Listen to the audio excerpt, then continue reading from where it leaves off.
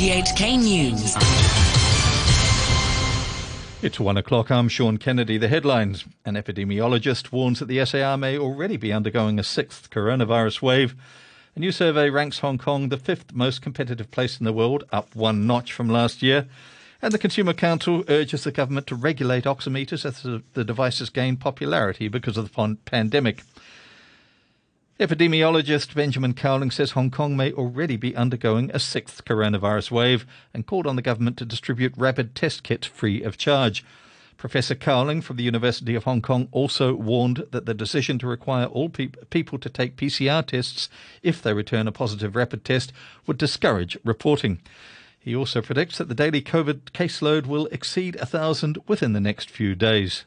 It's always easier to define waves in retrospect. You can draw the nice lines on the curve to say when each wave started and ended. I think the sixth wave has already started. I think we're on the way up for BA 2.12.1, but it's not yet clear how big this wave is going to be. Hopefully it won't be too big.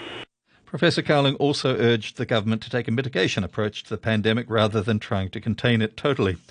Separately, another expert said he expects the number of COVID infections to rise in Hong Kong, but stressed that the situation wasn't a concern given that many people have immunity either through vaccination or a previous infection. Vijay Dhanasekaran, an associate professor from the University of Hong Kong School of Public Health, told RTHK that even with the threat of Omicron subvariants entering the SAR, the city was still ready to open up. Oh, absolutely. I think I've been repeating this, actually highlighting this since early May. Hong Kong has been ready. Hong Kong has actually turned the leaf. Unfortunately, because of a devastating wave, but Hong Kong has certainly turned the leaf since March, April, where the vaccination rate's really much higher than what the records show because of this infection. So I absolutely believe Hong Kong's ready to open now. Health officials said they found 3 positive coronavirus cases after an overnight lockdown of Kwai Ching House in Kwai Fong Estate in Kwai Chung. They said more than 1,700 people were tested. Hong Kong has been ranked the 5th most competitive place in the world by the International Institute for Management Development, up from 7th last year. The Institute's World Competitiveness Yearbook takes into account a host of factors, including government efficiency, business efficiency, economic performance and infrastructure. In response, a spokesman for the SAR government said Hong Kong's competitiveness is underpinned by its institutional strengths under one country, two systems. Denmark was named the most competitive country, Switzerland was second, followed by Singapore, then Sweden. The United States came 10th and China was 17th. The United Kingdom was the 23rd most competitive country. A Swiss private bank says Hong Kong's role as an international financial centre has declined because of its border policies, but added that the SAR is ready to serve as a Bay Area hub once the free flow of people and traffic with the mainland resume. Julius Baer says the pandemic also affected the SAR's ranking in its annual Global Wealth Study, with Hong Kong falling one place to become the 4th most expensive city for luxury items and high-end services, while Shanghai topped the list as rich mainland Chinese spent within the country instead of overseas. The bank's China strategist Richard Tang says it's too early to say whether Hong Kong's role as a regional hub for the Greater Bay Area will surpass its standing as an international financial centre. Of course, the traditional status of Hong Kong being the international financial center, being the bridge between the global investors versus mainland China, that would still be present, but I think we will have to recognize that the border policy right now in Hong Kong will also have a negative impact onto that position. As the outgoing Chief Executive Carrie Lam has also recognized, we will have to wait till the border policy normalizes before we can tell the outlook of Hong Kong from that position. The Consumer Council has called on the government to introduce regulations for oximeters as the devices for detecting blood oxygen levels gain in popularity because of the pandemic. The watchdog said that at present manufacturers can choose whether they want to register their products.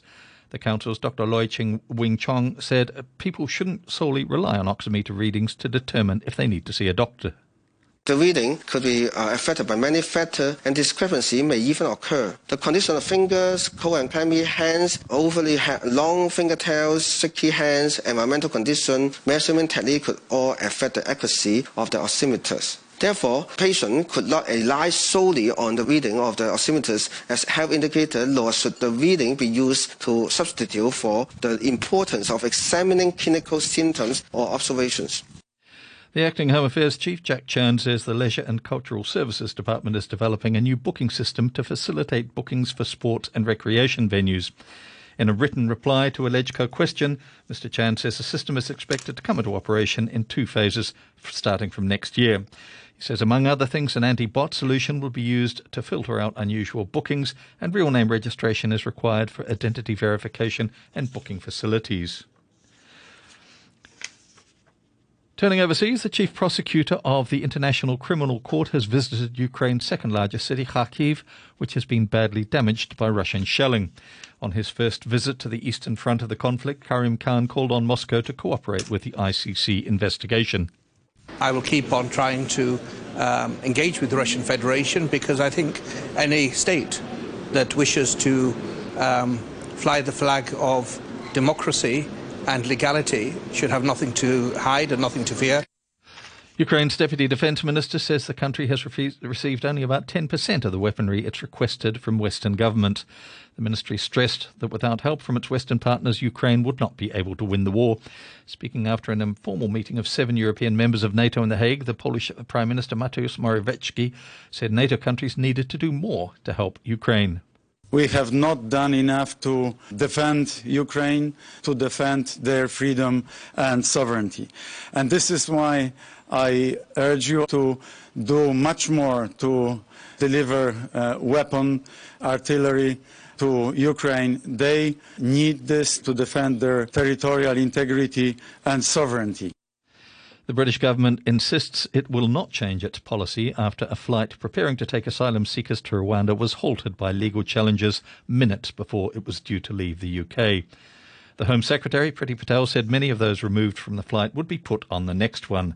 The plane was prevented from leaving by a European Court of Human Rights ruling. Here's the BBC's Chris Mason. The exasperation in government is palpable, but despite the cancellation of last night's flight just half an hour before it was due to depart, there is a determination from the Prime Minister down to press on with this policy and to change the law if necessary to do so. Why should foreign judges get to decide who should be allowed to stay in the UK, as one senior source put it? The Conservatives' manifesto pledged to update the Human Rights Act. The UK would remain a party to the European Convention on Human Rights, but the government wants to revise how it's interpreted. A senior Pakistani minister, Ahsan Iqbal, has urged people to drink less tea to help the government reduce its import bill. Mr Iqbal said the government had been borrowing money to buy in the much-loved beverage, and reducing individual consumption by 1 or 2 cups a day would help the economy. The BBC's Anbarasan Etirajan reports. Pakistan is the world's largest importer of tea. The planning minister's request to reduce consumption has gone viral on social media, with many saying the country's financial problems cannot be addressed by drinking less tea. Increasing imports costs have left Pakistan facing an economic emergency. Its foreign currency reserves dropped from around $16 billion in February to less than $10 billion in the first week of June, barely enough to cover 2 months of imports. The government has already restricted the import of non-essential luxury goods to try to stabilize the economy. The budget airline Ryanair has dropped a controversial test in the Afrikaans language aimed at identifying passengers travelling on fake South African passports. The test caused outrage in South Africa, where many black people associate Afrikaans with the apartheid era. The BBC's Warren Bull reports. The Ryanair boss Michael O'Leary said the use of counterfeit passports by passengers had resulted in heavy fines for the carrier from border security agencies. But he said the test was not appropriate and that South Africa needed to fix its own problems.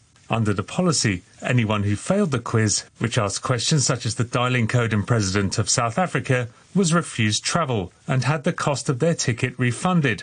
But it created huge resentment. Afrikaans is now one of 11 official languages used in South Africa, while the former apartheid regime's insistence on its use in public life led to mass protests by black South Africans. An international team led by Australian astronomers say they've discovered the fastest growing black hole of the last 9 billion years. The black hole, where matter has collapsed in on itself, consumes the equivalent of 1 Earth every second. They hope it'll offer clues about the formation of galaxies. Finance in China's economy showed signs of recovery last month after slumping in April, with industrial production rising unexpectedly. But consumption was still weak and underlined the challenge for policymakers amid the persistent drag from COVID curbs. The National Bureau of Statistics says industrial output grew 0.7% in May, up from a year earlier, after falling 2.9% the month before. Most analysts had expected the drop to deepen. The uptick in the industrial sector was underpinned by the easing of COVID curbs and strong global demand. China's exports grew at a double-digit pace last month, shattering expectations as factories restarted and logistics snags eased. A spokesman for the Bureau said the economy had overcome the adverse impact from the pandemic shutdowns and was showing recovery momentum. Currencies: the US dollar is trading at 135.04 yen. The euro stands at $1 and 4 cents. The pound is worth 9 Hong Kong dollars and 42 cents. A short time ago, the Hang Seng Index was at 21,356, 289 points up on the previous close. Turnover stands at $77 billion. To sport now, and Costa Rica are the final team to book their place in the Football World Cup. Their intercontinental playoff match against New Zealand ended 1-0 after Joel Campbell scored on the 3rd minute in Doha. The BBC's Alex Capstick has more details. Joel Campbell's early strike, just enough for Costa Rica to reach a 6th World Cup.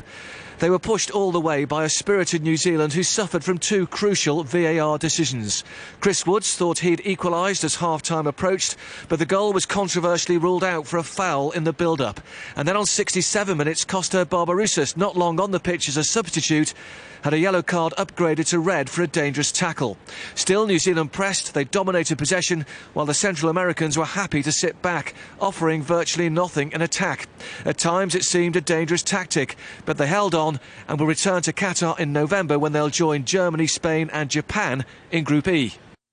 After the game, New Zealand goalkeeper Ollie Sail commented on his team's controversial disallowed goal. In my opinion, there's not enough contact there to disallow a goal. Both players are attempting to shield the ball. They both tangled together. Should be play on for me. And very disappointing that was disallowed in that moment, because we would have continued our ascendancy on the match with that, and then they don't have any choice but to come and play. We would have been able to draw them out and find more spaces, and it just made their jobs a bit easier, I guess.